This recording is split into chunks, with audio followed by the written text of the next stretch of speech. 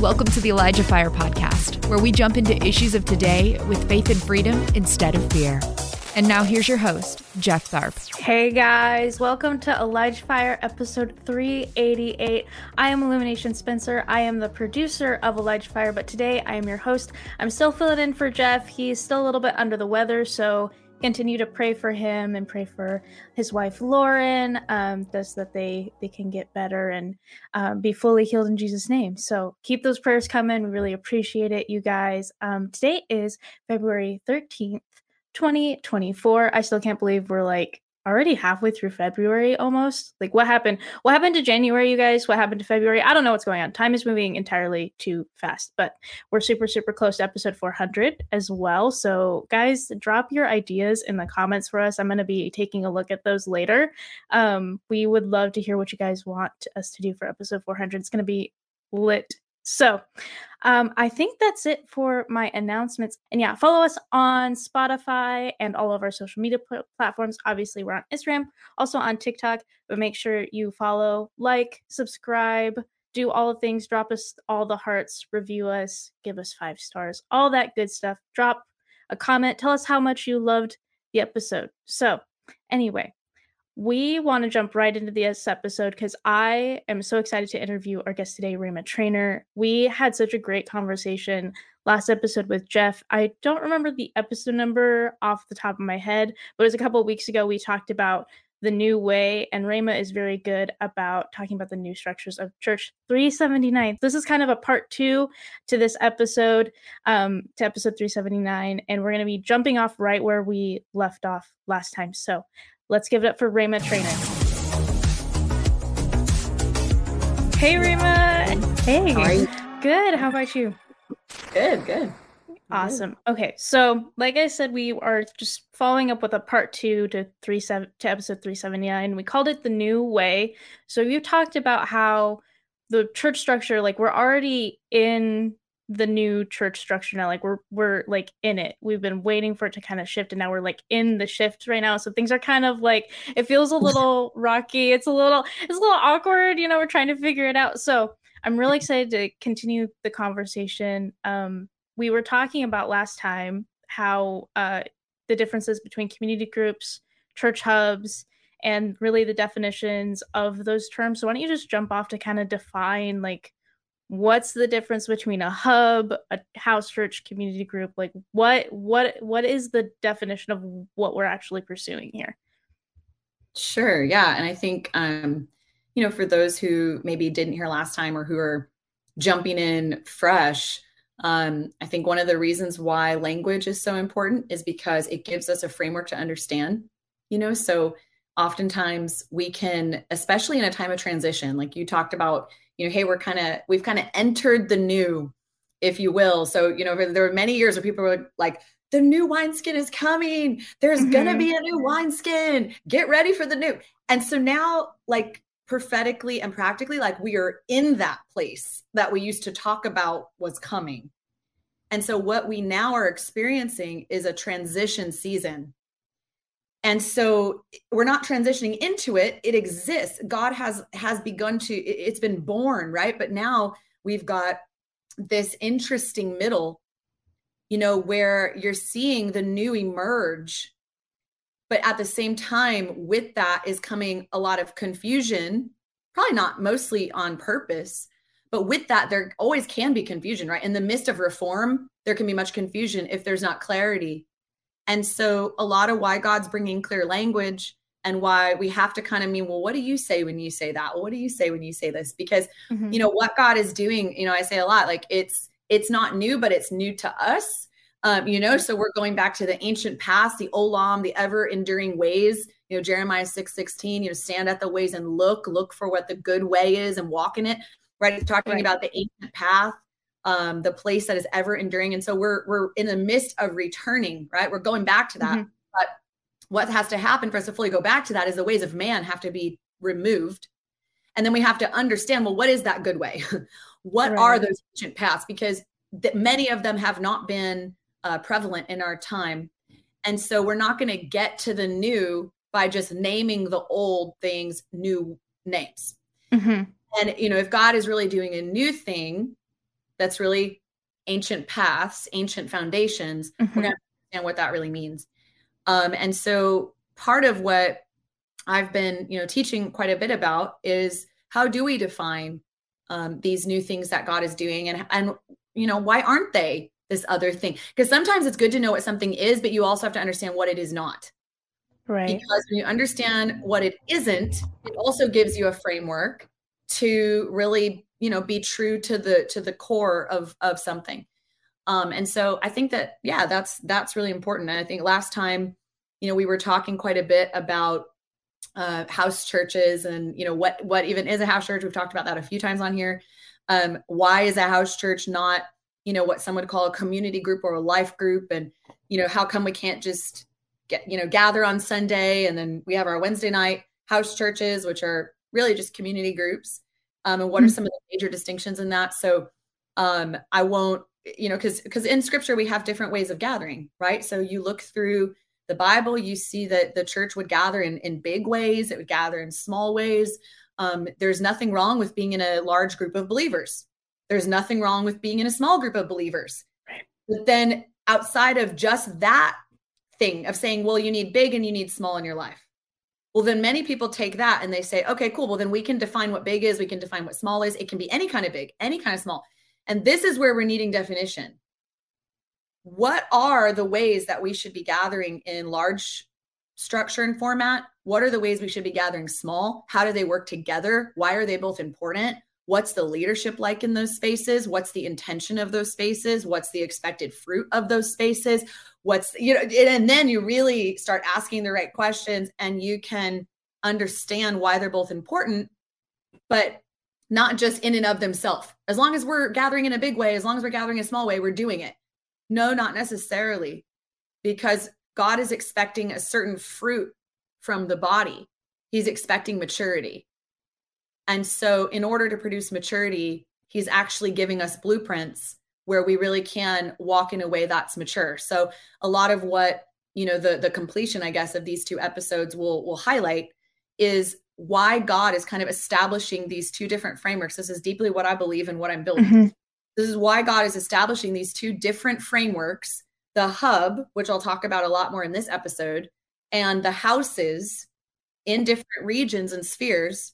When I say sphere, which I won't go too deep into this because it might be even more of a mind scramble that is like a little too it's okay for this setting.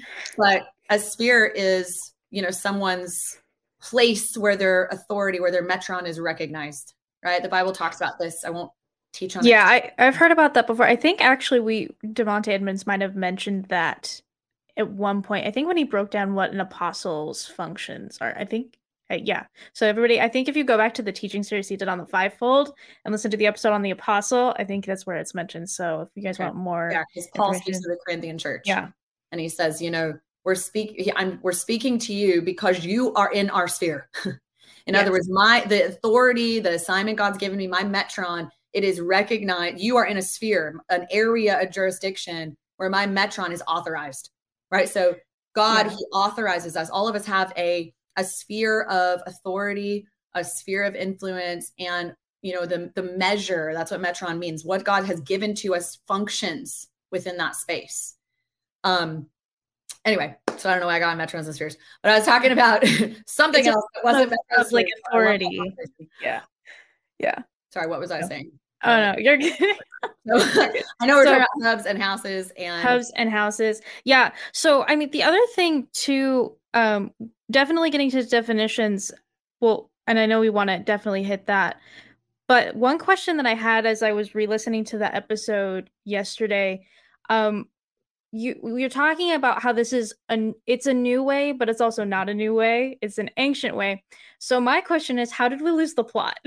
Like where did we stray so far as to where like this is now the new way? It's so foreign to us, but this is actually what God laid out in Acts in the early church. Like how did we get from there to here, and why is the definition so messy? That's a great question, actually. And I think that could help bring clarity to others too on, well, why do we need to change it? Well, what's the big deal? So in about 313 in Rome, right? So remember, at the time of the early church, Rome is the empire. Everyone is a part of Rome, essentially. Even, Jerusalem is a part of Rome. Like in Jesus's time, they were a Roman occupied territory, right? So Rome really has kind of conquered the world. And so biblical, like first century church, all through the early church, we are speaking to a Roman conquered people who are in a Greco-Roman, mentality and environment and culture.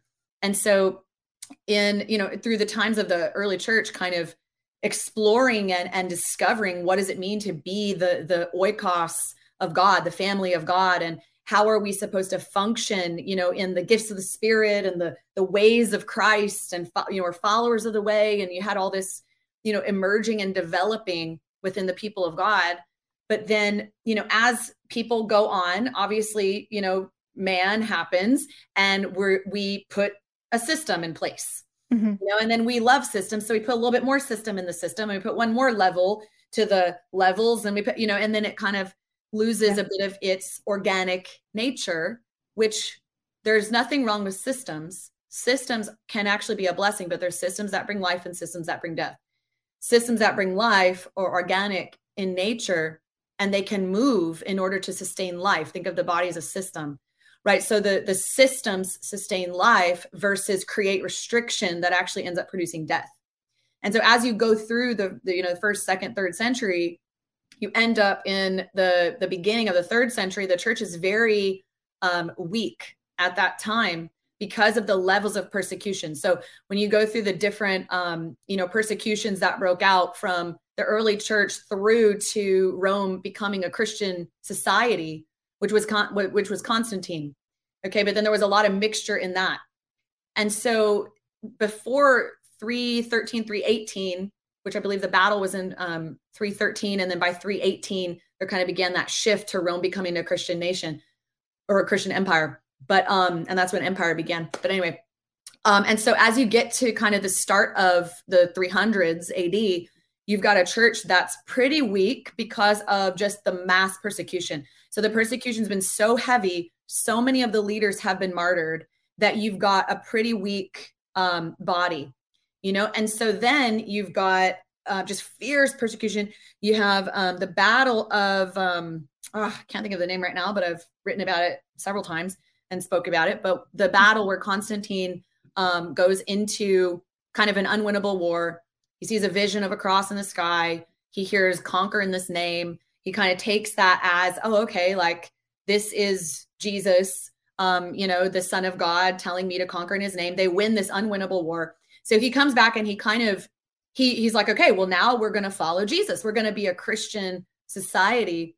And so prior to 300, the church is very, there was a cost to being a believer, probably your life, most likely, right? So there's a purity when there is persecution.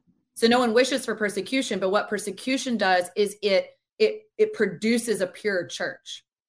And so then you go into a time by 325, I think it was like official that now Rome is a Christian nation. And so what happened was there was no longer a cost. There was no longer a confession of faith. There was no longer really anything necessarily. I don't even think Constantine was baptized until right before he died. So, the Battle of Milvian Bridge might be the battle he's saying. Whatever battle Constantine was in, I'm sure you can find it. It's in 318 or 313 or 318, might be 313. But basically there stopped being a cost to being a Christian. There stopped being the repentance that leads to life, right? So we see the entry of cultural Christianity. Okay, so no longer you have to give up your idols to follow Jesus. Now we just changed your idols into something that makes sense within the new Christianity. And so, no longer do we worship the God soul who was born on December 25th, but now we're going to worship Jesus on December 25th because he's also the Son of God. So everything became just really convoluted, and there was it was the entry of mixture to the church. But then not only culturally did everything, change, where there was no longer a price or a cost, but it became official. You became, well, are you Roman? Then you're a Christian. It became a different. Gotcha. And so we understand that in America, where, the cultural Christianity, well, I grew up in church. It's like, do you love Jesus? Is he the Lord of your life? Is he controlling your decisions? So we have this parallel that we can understand in our culture. This is what became kind of the paramount there. But then when we come to the structure, which is kind of what we're talking about today, in Rome, there was a Roman imperial cult. Okay, this was the primary, and Rome had many gods. It's a Greco-Roman, pantheon of gods. You have Zeus at the top, and then you've got Apollo, you've got Jupiter, you've got, all these different kind of primary god, Diana. You remember, the outrage in Acts when, Paul is messing with the money basically of all the idol makers. And they're just like, Diana of the Ephesians. And so everybody was basically upset about, or not upset, but they were scared of upsetting the gods, the pantheon of gods. And if you were to upset the gods, it would disrupt Roman culture. And so that's why they were very committed to the Roman imperial cult, the sacrifices to Jupiter, this whole system they had going on. And basically what happened when you go into now Christianity has become a Roman thing. It became disassociated with the Jewish heritage. So they separated that out. They moved out of all the feasts. They moved out of any association. That's why Jesus looks white in all because he became Italian, Italian Jesus. They literally took it on board, and it was a reform that wasn't of God, of all of our ways and practices, down to every kind of thing we do when we meet. Wow. So the structure of the gatherings changed. People were no longer allowed to meet in homes, right? All sacred things needed to take place in the temple, right? In the church building. This is when they started instituting the bishops and all this stuff in a very, very organized, and it became political, and it became, just man-made, very corrupt. And that's where the extreme mixture, the extreme shifting of the way we gather, how we gather, who leads when we gather. The people weren't allowed to speak. This is where we get the lay people, the layman versus the one on the stage, platform, all this stuff. This was not a part of the blueprint of our faith. Wow. So the mixture runs so deep that I'm pretty sure most people would not know, or it just disrupts so much that we think is normal and fine.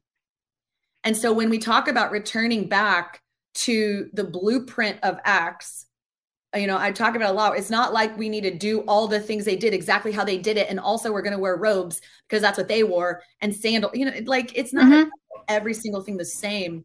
But what it is about is uprooting the ways of man that have made their way into God's way.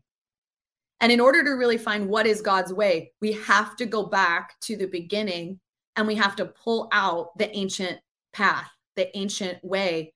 And we need to disregard almost the ways that have been added without dishonoring the people that have served God through that, because God has worked with us through our history. God has worked with, it's not bad and wrong and evil, because God has been weaving his way through it. God has been with us through all of it, and he's still with us now, but we have to have an ear to him where he's saying, hey, we're shifting, things are changing, follow me. That's the premise of our whole entire faith, is follow me.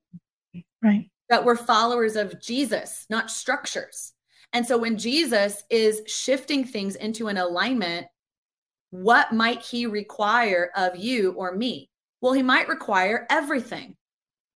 That's the premise of the gospel, is the death unto self and the life in Christ.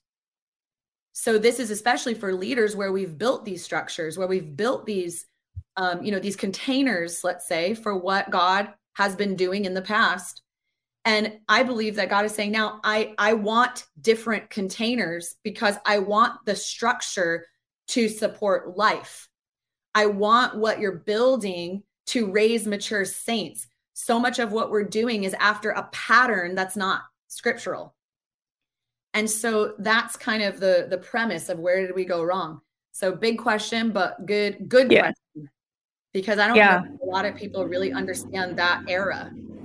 No, and I didn't know, when you break it down like that, it makes sense to me. I'm like, okay, yeah, I can see how that had so much influence to where everything shifted. So yeah, I'm really glad that we covered that, because I was like, how did we even get there? But it's good it's really, really good to know. So now that we kind of have an understanding of what happened, can you just like straightforward, like define what a hub means? Like, what is the new structure? Thanks for listening. The ElijahFire podcast is made possible by donations like yours. To become a partner, visit ElijahFire.com/give. Or I guess the new ancient structure, new/old structure that we're returning to. Like just kind of I know it might be a little bit hard to describe, but maybe just kind of as point blank of a definition as you can of what we mean by when we say hubs or house churches, or what is this new system going to look like?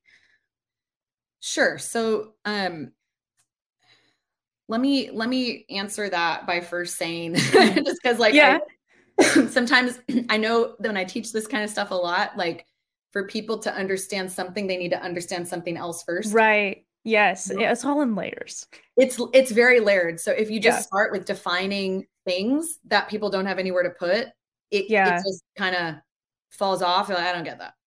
Yeah. Go for it. But it kind of starts with, I'm not sure how deeply we went into this last week, but it starts with understanding what is the mission of the church, like internally. Mm-hmm. So not only what are we supposed to do? I think most people could quote you the Great Commission. Okay, go into all the world and make disciples. Right. But I don't think most people understand, like, how do we get to that? Like, how are we mature enough to do that? Because when we look around at the church today, it's not mature. We don't see people doing that en masse. That's not the typical life of a believer. So what is making the church so immature that we actually aren't able to fulfill the mission God gave us? And so we have to then look deeper, and then we have to define things like discipleship. So again, it comes to defining, it comes to having an understanding for what we mean when we say blank. And so when I teach about discipleship, I believe that discipleship, which is the requirement to produce mature saints. And what is the answer? What is Jesus's answer to the world? Is it the fivefold ministry? No, it's mature saints in every sphere of society. It's Matthew 13:33, I believe, where it says the woman was kneading the yeast into the dough until it was fully everywhere in the dough. It cannot be separated. This is what the kingdom of God looks like, and the sent ones that are sent into the world with the kingdom. So in order to create sent ones, disciples of Jesus, they must be matured, which is discipleship. But you ask people, what's discipleship? They have 15,000 definitions for what it is and how you do it. But in order to create maturity, someone must be spiritually formed. There's something everybody needs, right? We've talked about this a little bit with house church. There's something everybody needs. You need prayer. You need spiritual family. You need to read the word. You need to obey the word. You need to, be seen, be heard, grow in fellowship, have committed relationships. Like, these are the things that develop basic maturity in every single follower of Christ. Right? You need deliverance. You do. Everybody. Like, everybody. Yes. I will never backtrack on that. You need deliverance. You need healing. Like, this is the first things that people did when they brought you into the church. Like in the early, 2nd century, they started writing this stuff down. When they would bring people into the church, first thing, renunciation of all your idols. Wow. Renounce your idols. Then there was baptism. There was learning the gospel. There's basic things that we've taken out of the process. And we wonder why people are so broken 20, 30 years on. They didn't even learn how to renounce their idolatry. Yeah. They didn't even get delivered in the beginning. Yeah. So it's like, you go to a church service and they do an altar call, or they, you pray the sinner's prayer or whatever, but then there's not follow-up steps of, and this can vary with denomination too, I guess, but like, there's no follow-up of like infilling with the Holy Spirit, or even like, even full repentance of idolatry or whatever it is, or even that deliverance step to fully like bring them out. Yeah. Like, and I think Kelsey O'Malley might have mentioned this before, but she had mentioned on the show where we're not full, like, what are you saved from? If you're not being fully brought out of all that stuff, what are you being saved from? And I think that's a really good thing to consider if we're talking about discipleship and what it actually means to follow Christ. What are we leaving behind if we're entering into the church, or entering into the way? Yeah. And that part of exiting out of the world and coming into the family of God, there's actually a setting where we change. There's a setting, there's a place for that. Right. And if we're going to really, become like Jesus. There's two types of communion that we're called to: communion with God, communion with others. So we have to be in a place where communion can really be happening. That means, the connection, the life. We change in relationship.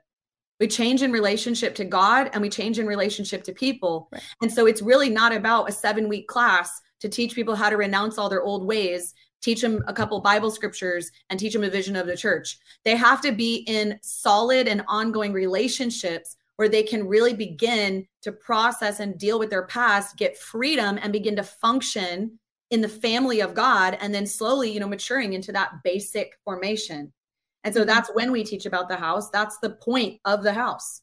It's to mature every believer into just basic realities of Christ, the basic maturity that every Christian needs. But then you have on the other side of discipleship, you've got formation on this side, and that's why the house is there. That's to teach us to be like something, be like Jesus.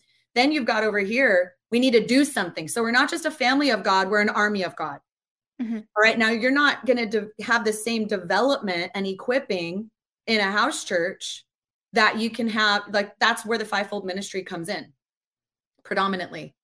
Well, there's different functions of the fivefold ministry, but one of them is to equip the saints in order that they might become mature. And so over in the house, you've got saints maturing saints, people who are mature and willing, and then over here, you've got something I'll call the hub, which is how we're accomplishing to do the work of the ministry. This is raising people up into maturity that is specialized. So if every believer is called to reach their metron in Christ, so think about how people, what's my calling? What's my assignment? When you go in Ephesians 4 and it talks about that, we all might attain to the measure of the fullness of Christ. So the fullness of Christ, the revelation of a mature Christ on the earth is dependent on the revelation of a mature bride. So us growing into maturity, this is why we're commanded, hey, grow up, be mature. That's why the whole goal of leadership is to raise mature people, mature saints, because as we all grow mature, the revelation of Christ becomes more clear. And so together we're carrying that, and every person has their piece. And so as people are matured, not only in their spiritual formation to be like Jesus, but in their unique metron, every person has a unique assignment. They need to be matured in that, which might require some different things. It's not one size fits all. Just like college isn't one size fits all, training isn't one size fits all. And so there has to be a context where people can get what they need to grow into who they are, right? So as everybody grows into who they are, we become the mature body. And so that's one function of the fivefold ministry. But the fivefold ministry, when we look at scripture, they're functioning in a more regional capacity. They're not like, well, this apostle is the apostle of such and such a church, and this apostle is the apostle of such and such a church. The only thing you really ever read is in this city, in that city. Even plural. In Antioch, there were prophets, teachers. Yeah. This isn't, there's not like this individuality, right? That's not a biblical worldview. There's people who are serving the saints in order to equip them and love them. When Paul speaks to the, I believe it's the Corinthian church, he says, I'm your father. And I think we talked about this maybe last week, or I've been on 17 shows this week. I don't even know what I'm, what I said here and what I said somewhere else. But when Paul is talking about, I am your father, right? He's speaking to the Corinthian church. He wasn't all of their father. Like he's not all of their spiritual father. What he's talking about is the way he relates to them. He relates to them as children of God. He's relating to them in a father. He's praying for them. He has love for them. And he's basically comparing, hey, I'm your father. I'm not your pedagogue, I think is the way you pronounce it. And they were the slaves that were appointed to raise up the sons in Greek culture, Roman culture. And so he's saying, I'm not relating to you. You have many teachers. That's what he's saying. You have many teachers, but you have few fathers. He's saying you have many pedagogues. You have many of these appointed slaves, to teach you ways. And how much does that sound like the church? To teach you the right things to do, but you have few fathers, right? So he's talking about a way of relating within the body. He's not saying I am everyone's discipleship plan. He's saying I'm relating to you in the way of a father. And so there's a way that we're meant to relate. There's a way that we're meant to lead. But the actual discipleship of believers in their formative place is really coming in that house. And then the hub becomes an ecosystem. I talk about a relational ecosystem of leaders who are working together to do several things.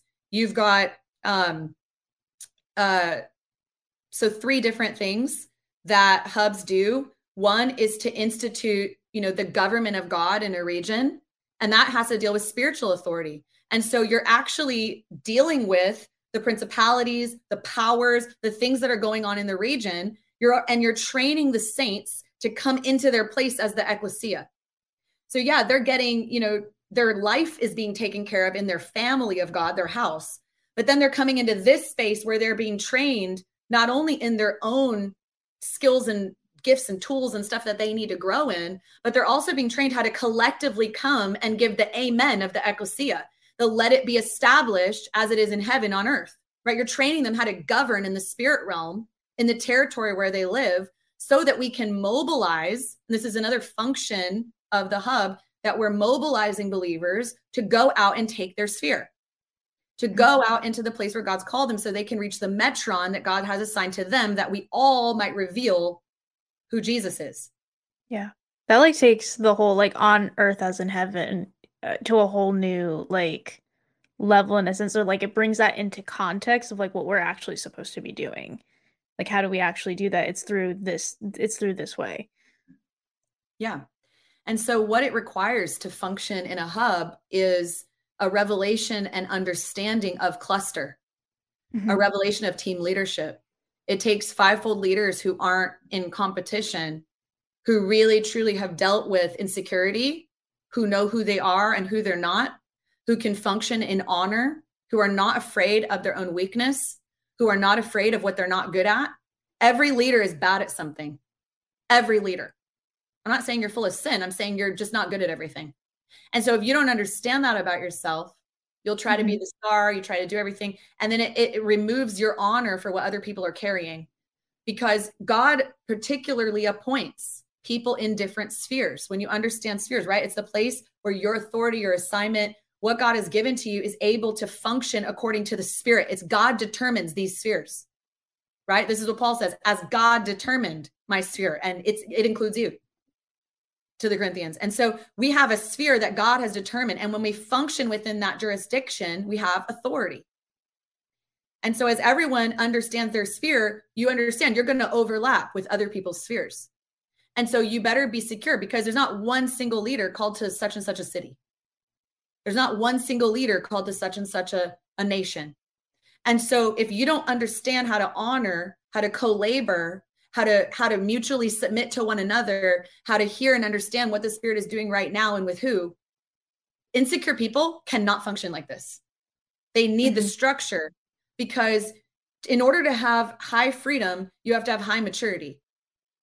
And in order to have high maturity, you have to deal with all your issues about needing to be the person, insecurity about your numbers, insecurity about what you're building, needing to be the voice all the time, because when you start to function in a cluster, that's just not reality.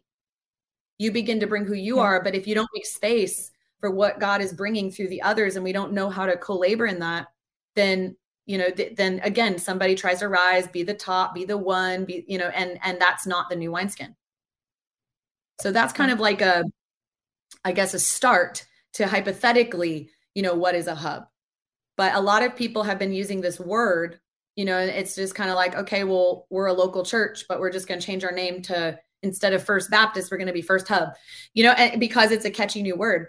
And we just have to be really careful, because an apostolic hub, there's lots of words, a kingdom center, an apostolic hub, a 5-fold hub, whatever we want to call it. It's not just a place where there's one of each 5-fold operating to equip the saints. Equipping the saints is one piece of the function of a hub, right? There's many ways that a hub functions, and it doesn't even function in one building. This is another thing. People would say, oh, well, we need a hub, and they mean they need a building to function in training. The building is not the hub. Facilities serve the hub, but the hub is the ecosystem. The hub is the ecosystem of leaders that are working together in the region. And then the hub begins to expand, because as you send out saints who are starting different ministries, who are doing different things that are in their heart, it all becomes a network of support and maturing that begins to infiltrate the region so that the saints can be sent out with maturity. That's when you have a mature expression of the hub, where you cannot distinguish anymore whose ministry is what and who's in charge and who's the one person here and all of that. But it becomes so integrated that it's the bread. We're everywhere.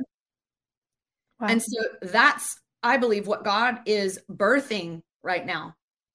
You know, he's needing us to function in the spirit, which requires such a different level of maturity than the body has had. You know, we're not supposed to just be getting delivered of like a spirit of rejection. We're supposed to be delivering regions from principalities. We can't even go there because the body is so full of demons. So in order to come into a place of regional governance, where we actually can bring the body into that ecclesia position, first we got to get free from the real demons that are going on. Yeah. Because you're in agreement with the things that are ruling in the region. You can't rule in the region by principle. That stuff has to get out of you first before you take your seat of authority. Right. And so we just have so much to do in the maturing of the body. And so there's collective maturity that is required. Yeah. And it even sounds like, because the Bible talks about like Christ is the head of the church. It almost sounds like the whole, like, you know, you have a pastor and then you've got like the leadership team, like this kind of pyramid type structure is sort of like being reformed into like this web.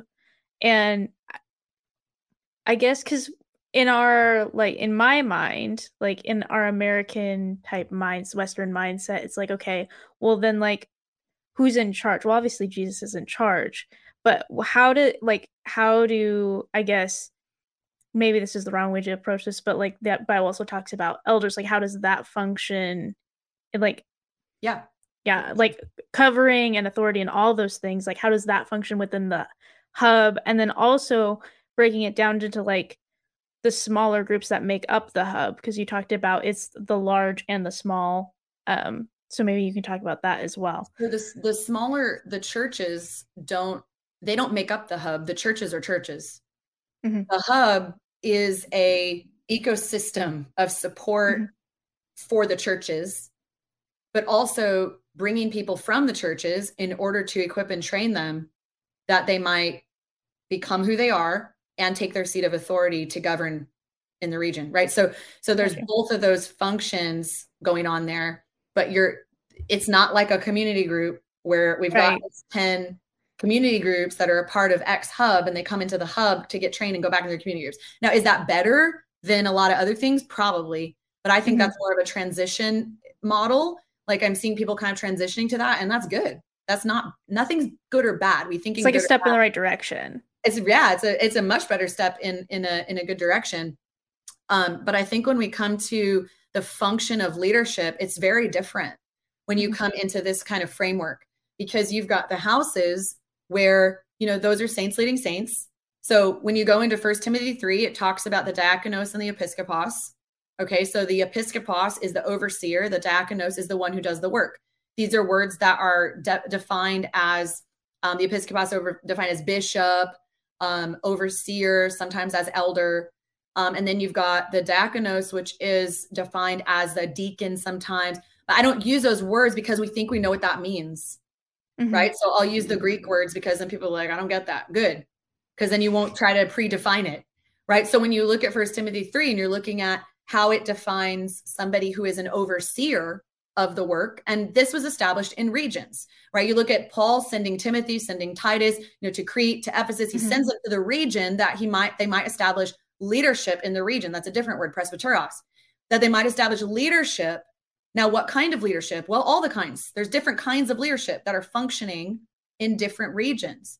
So in the gathering together of the saints, the primary gathering together, you've got the diakonos, who were people who were essentially, according to 1 Timothy 3, they're the people who are serving the needs of the people. They're doing the work of the ministry, in a sense, to facilitate health within the body. Now, what did that look like exactly in the early church? And what is it going to look like today? I think that there's some distinctions because of culture. But I think the point is there's ones who do the work and there's ones who oversee the work. This is the primary work of shepherding, right? So that's what you see, the needs of the people. This starts in Acts 6 when you see Paul, talking about, or the people come and they're, our widows aren't getting fed. And he's like, this is really important, but it's not my job. Help ElijahFire continue to make an impact around the world. All donations go toward making ElijahFire and the ElijahFire podcast possible. Visit ElijahFire.com/give and become a partner today. Important, but somebody needs to do it. It's not us. We got to do this, but somebody should do that. Go find people full of the Spirit and full of wisdom. So they go find 7 men full of Spirit, full of wisdom, lay hands on them. All right, take care of these needs of the people. That's when you see this distinction begin to emerge between ones who do the work and ones who oversee the work. Mm-hmm. All right. And the overseer is the one who ensures the work is done correctly. Like that's what it means. And so you've got within houses, the diakonos, these ones who are doing the work, these ones who are seeing to the maturing of the body. And there's qualifications for that in 1 Timothy that people can read, 1 Timothy 3. And the qualifications are not as much as the ones who oversee the work. In the early church, you have people, they just get saved, and a couple months later, they're overseeing the work, or they're doing the work. They're deacons, they're helping to mature the body, they're leading houses. When you talk about the church at such and such a place, it wasn't a building, it wasn't a huge group of people, it was split up into houses. I heard recently, I think in Ephesus at one point, there was 1,000 houses. That's awesome. Don't quote me, but I believe that I read that somewhere, and I can't quote it, so don't use it as the law. But point is, you're speaking to a region, not speaking to an individual body of believers, how we see it today. It wasn't like that. Mm-hmm. So there's leadership in that space, which does the work of loving each other, the one another's. This is where you're gathering for food, for fellowship, the Acts 2:42, we're breaking bread, we're doing stuff. Great. So you've got your spiritual family where you can be vulnerable, where you can grow into the likeness of Christ, where you can, grow up into all things, become spiritually mature. And then you've got the apostles, the prophets, the teachers, the evangelists. You've got them moving, among the body, mm-hmm. planting what needs to be planted, giving what needs to be given, going on these different apostolic journeys. We call it missionary journeys because we're in English, but they're going on these apostolic assignments into different regions to sometimes stay with them, help plant, help raise up leadership, help delegate, but they were not planted in one place in the same way. And that's where we understand sphere. What sphere has God given to you in order to do the work? Because one apostle might have a sphere of a certain city. Another might have a sphere of a certain nation or nations. And it isn't comparison. Again, why do you compare yourselves among yourselves? You're not wise, right? Because when you understand who you are and what your assignment is, you'll understand how important it is. There are people who need to only be focused on a specific city for the sake of that city and the depth of what the work that God's calling you to do. And someone else may be assigned to the whole nation. Right. It's assignment. It has nothing to do with value. And that's where you realize we have real issues with identity. When we don't understand, we can't separate, your assignment feels more important than my assignment. Why? That's a hard one. Yeah. Because we elevate one assignment over another, in our Western culture and our mindsets, where it's if somebody's assigned to be a leader over a whole region, obviously that comes with more, I don't know, fame, glory, whatever, We've been taught to love all the fleshly thing. Yeah. Yeah. We've been taught to love influence. We've been taught that if you're more influential, you are more important. Right. That's celebrity that God is pulling out of the church. Because with great authority, with great responsibility, with great, influence, whatever, comes really crazy responsibility. Oh yeah. And, I don't think anybody who has a lot of influence right now would really wish it on anybody, to be honest. It's not better. It's just different.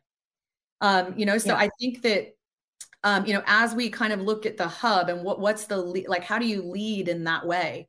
Well, you have to then come to fivefold ministry and understanding fivefold ministry. So let's just say somebody is at a conference, someone calls out to them, you're a prophet to the nations. And they're like, what? No way. I am. So then they go out from that meeting and they basically just, go into their region hey, I'm a prophet to the nations now. So you guys know. No, of course not. Right. And this is when we have to understand the relational infrastructure of the kingdom. See, we've functioned in structure instead of relationship. Mm-hmm. And so we don't understand how to function right because we've looked to function first. And so we've got to come back to relationship first. And we understand that everything is born through relationship. And so the co-laborers in your sphere of influence, you actually have to be in real relationships with them. You have to be known. You have to be all up in each other's lives. There's an accountability that comes with functioning in this kind of way that you're never going to get from a piece of paper from somebody who like ordained you once that you've never met and they mailed you your certificate in the mail. I used to have an ordination like that. I never even met the people. I just paid $45 a month.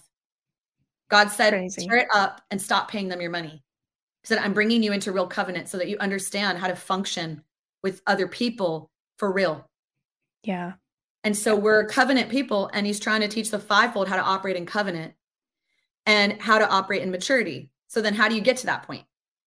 Yeah. Well, even what you were saying before about like the maturing of the saints, even going beyond, like, it just sounds like the way you were setting it up at the beginning of the episode.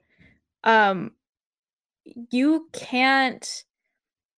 almost can't get to true full maturity. Well, what it sounds like to me, and maybe you can correct me if I'm wrong. You can't do that in just a once a week service like we have now. You just can't get there because that's not intimate enough to like be in that kind of relationship or level of relationship with people to actually bring people into full maturity. I don't know if you have more thoughts on that. No, I mean, definitely not. I mean, you have to look at why are we put in a family? Because it's relationships, ideally, right? Let's think about like a healthy example. It's relationships you can't escape. You're going to have to be forced to deal with every issue that comes up. You're going to be fully seen in your strength and weakness. You're going to be loved and forgiven no matter what. And there's an expectation for you to continue to grow and continue to mature and to receive from who you need to receive from and to contribute what you have. And so when you're in safety, when you're in safe relationships, it's the only place where we truly reach our potential, because there's an absence of fear of being abandoned, fear of being rejected, a fear that, oh, I messed it up too bad. No one's going to forgive me, whatever. So there has to be these places of koinonia, right? Which is I'm committed to you like I'm committed to Jesus. Yeah. And this is the communion that we've been restored to in Christ. But you're never going to have that kind of communion with more than some, right? And this is the oikos of Scripture. There's the oikos, which is the family of God, the home, right? Everybody must have oikos to continue to grow and to continue to grow in safety. But then you also need, that's the family of God, but then we are the army of God, which is the concept of the hub. We are being trained and equipped to rule and to go. And so, when it comes to even, obviously all saints need to be matured to their ministry. That includes fivefold leaders, so it's typically in the oikos, right? In that home kind of environment, or as they start to interact within the hub, things like that, you're starting to recognize that leadership as that person is assigned to that, right? Everybody has different assignments. Okay. So if these group of people right here are also assigned to be apostles, and that's something God really is, needing to mature them into, then that now also is the responsibility of the leadership to mature them into that calling and to help them come on that through that process. And so going back to kind of what I said before, someone said, I'm a prophet. And so I'm a prophet now. It's like, well, no, you're not. The calling is, hey, this is what God is saying he's about to turn you into. Like when God brings the confirmation of our call, particularly with fivefold ministry, because you are the gift, which means you have to be emptied and you have to be filled with Christ, which takes extreme purification. If you don't jump out too early, you'll really become the thing that he wants you to be. And so the process of becoming that ministry is so extreme because he really does want you to be the gift to the body that he desires and to operate truly in his authority with love. And so the process that many people go to really come to that level of functioning in that ministry is years and years. And then when you are functioning in ministry, well, now you've just come into co-laboring with others in that sphere. It's a very different understanding to, well, who's above you? Like, I can't, this is not about covering right now, so I won't go into it too deeply, but it's a very different. So we have to remember, we have relational alignment, we have functional alignment. We're co-laboring in spheres that's functional, which must be, we must have relationship. But what kind of relationship? Well, there's different relationships among co-laborers. Paul calls Timothy and Titus both co-worker and son.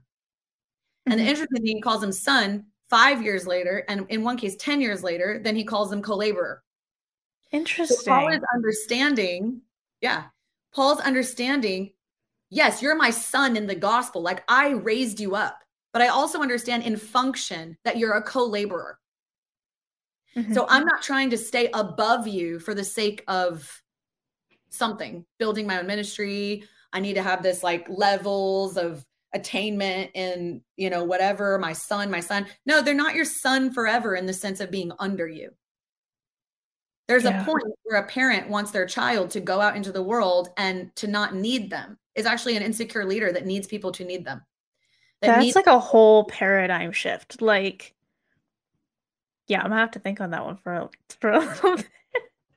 But it's just interesting because like I don't see, I guess, even like real-time examples of this now where we have people who are being raised up under you know, leaders, and then them being released to be like almost on the same level as like a parent and then an adult child, you know, kind of like the relationship with your parents as you become an adult really changes a lot when you become an adult. Like I know for my mom and myself, like we're like BFFs, and we can relate to each other like as adults, which is awesome. And we're kind of going through similar life situations, which is really weird. But yeah, I just never really thought about putting that like in the context of the body of Christ, where like you're raising people up to be on your level and even to go further than you.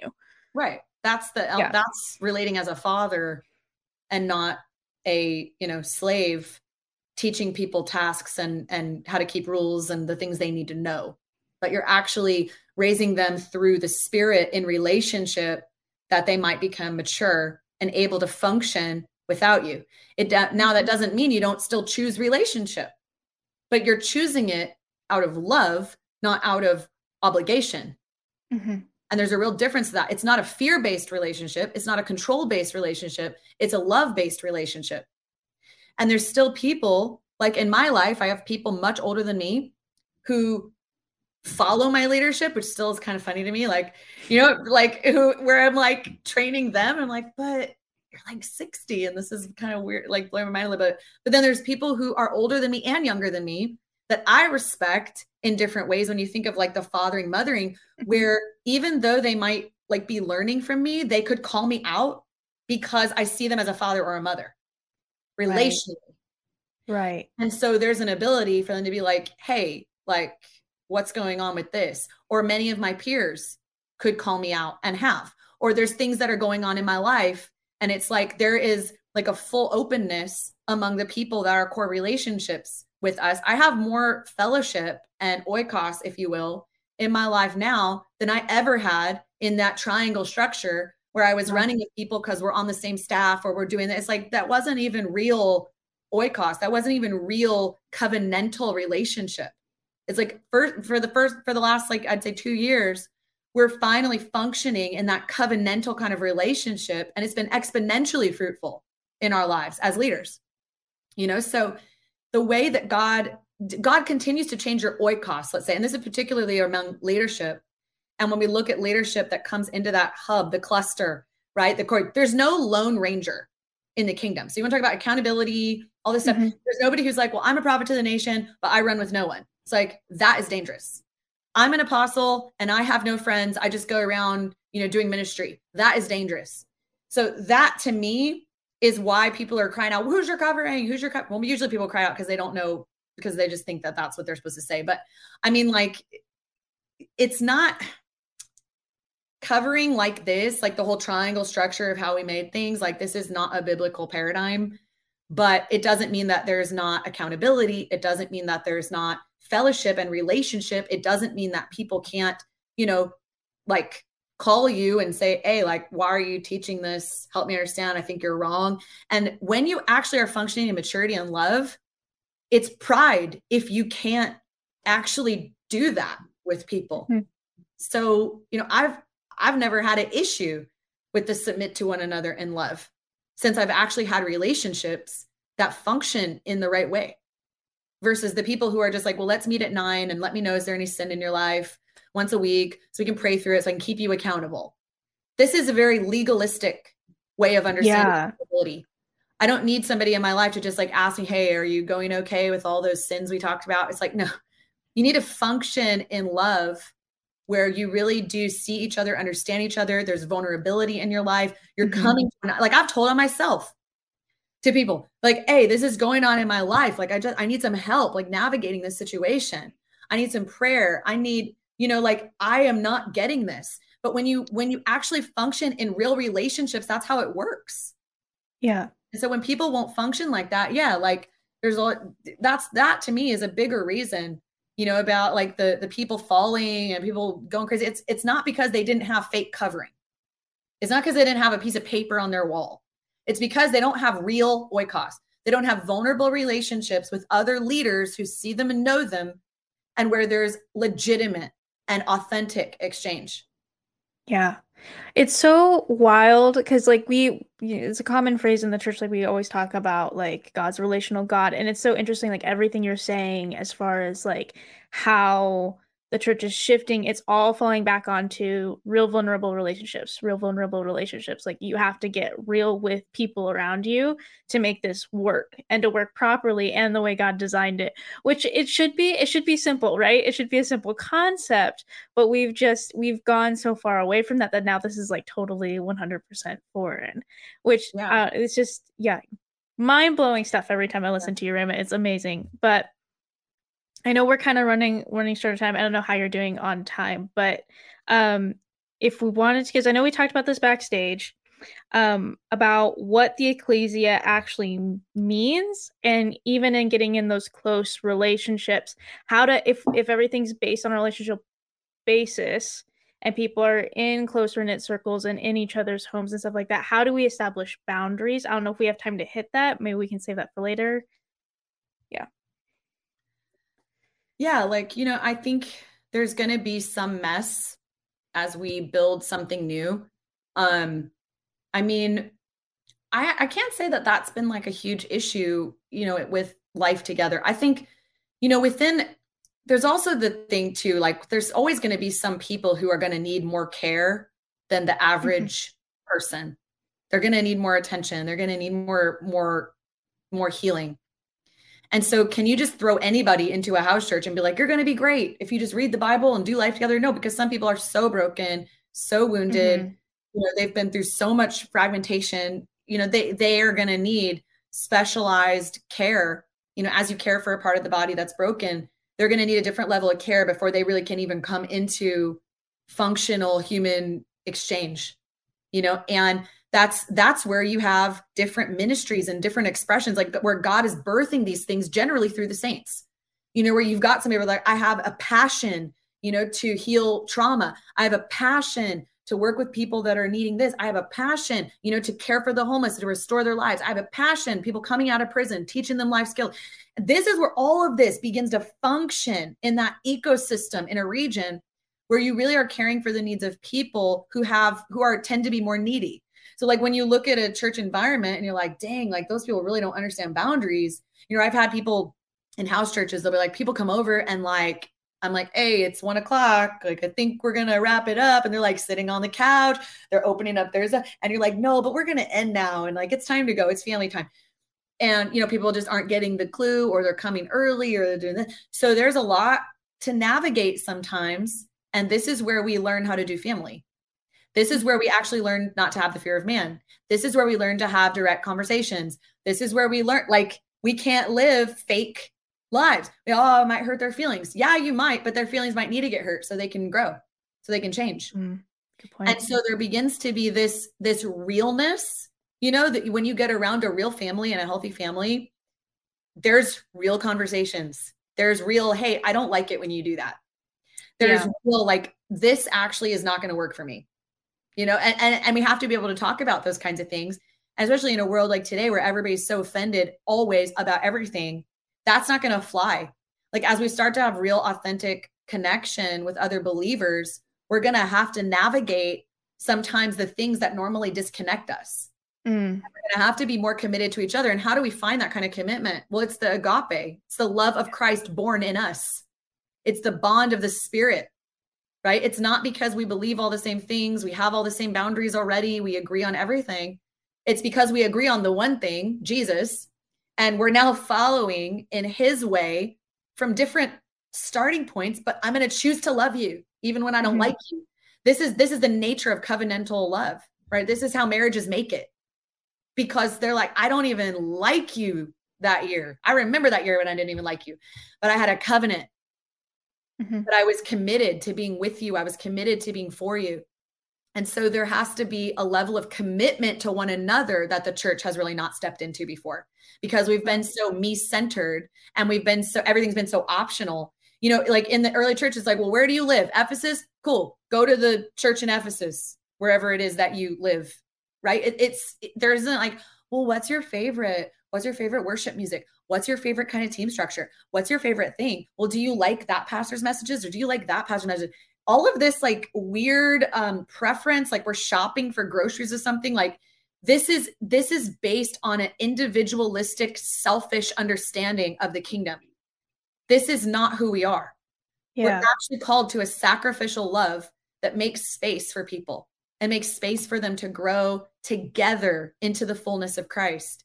And so it requires greater depth constantly, you know? Wow. Yeah. Wow.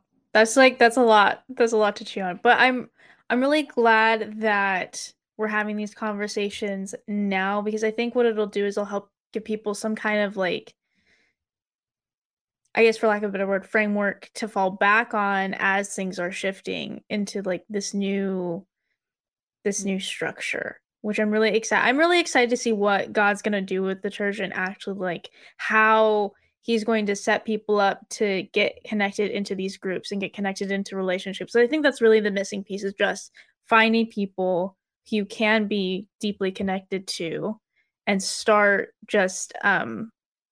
with the group you have. I mean, do you have any practical advice? Like if somebody wanted to take this idea, like, okay, the hub structure, and then however that cluster that looks, how do people like practically start implementing that into their everyday life? How do they start?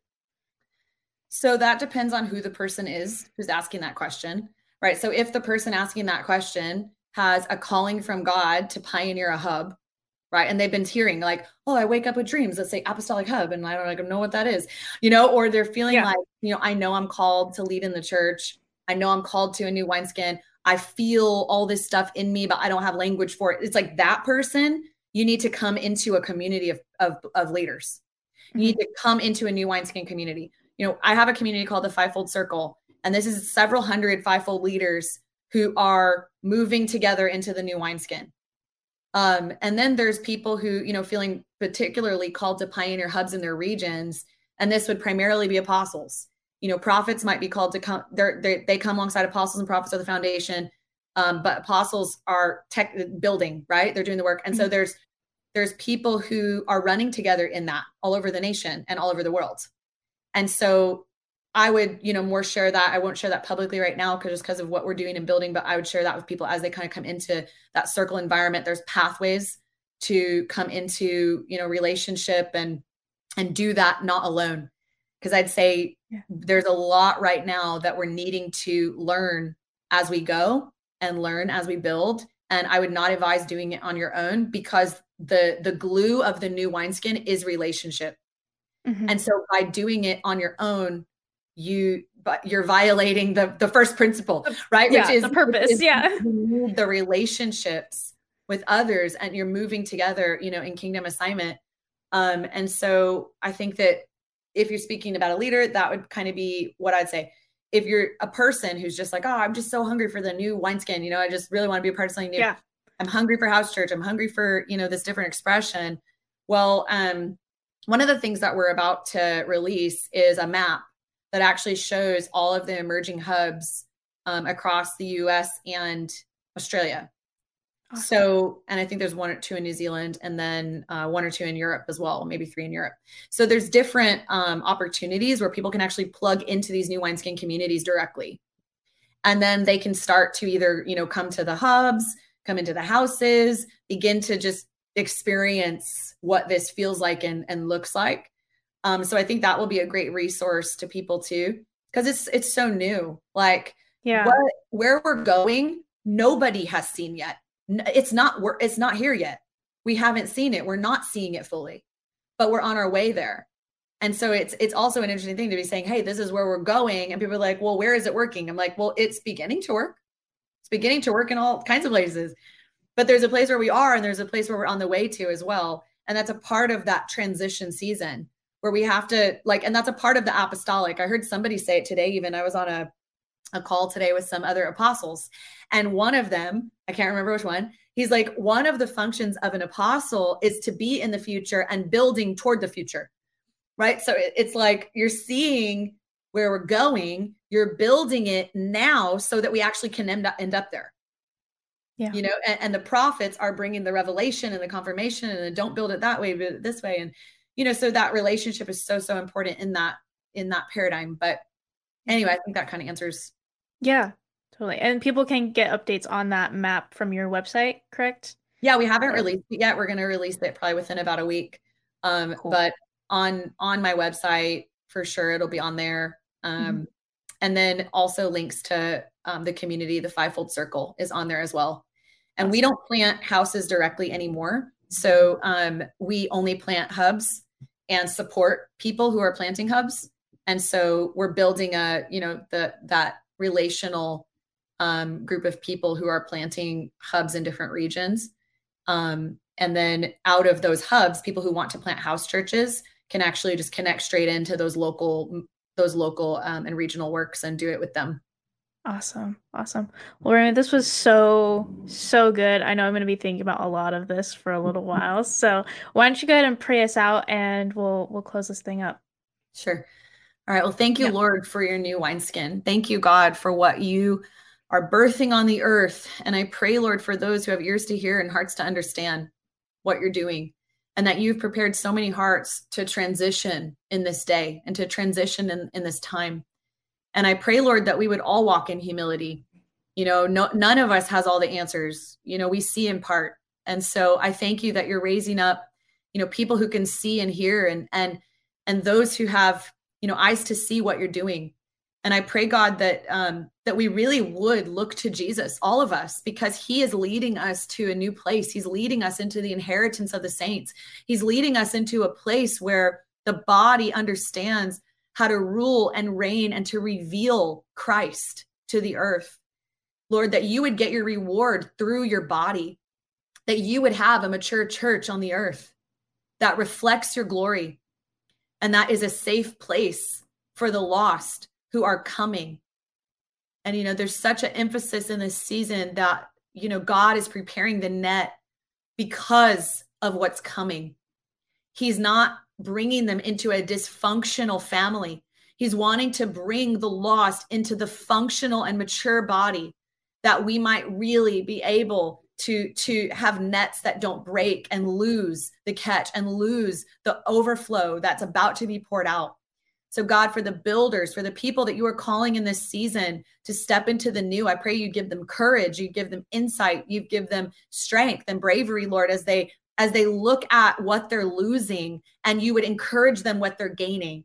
That they wouldn't believe the lie that it's going to cost too much, but they would believe that what you have in front of them, what you have prepared for them in obedience, is going to be better than what they had at first.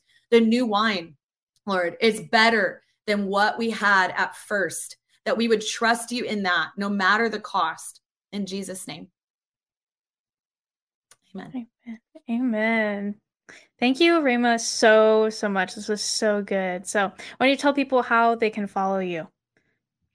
Yeah, it's just my name, Facebook, my name on Instagram, and my name is my website. So it's pretty sweet. Easy. Yeah, that's awesome. Awesome.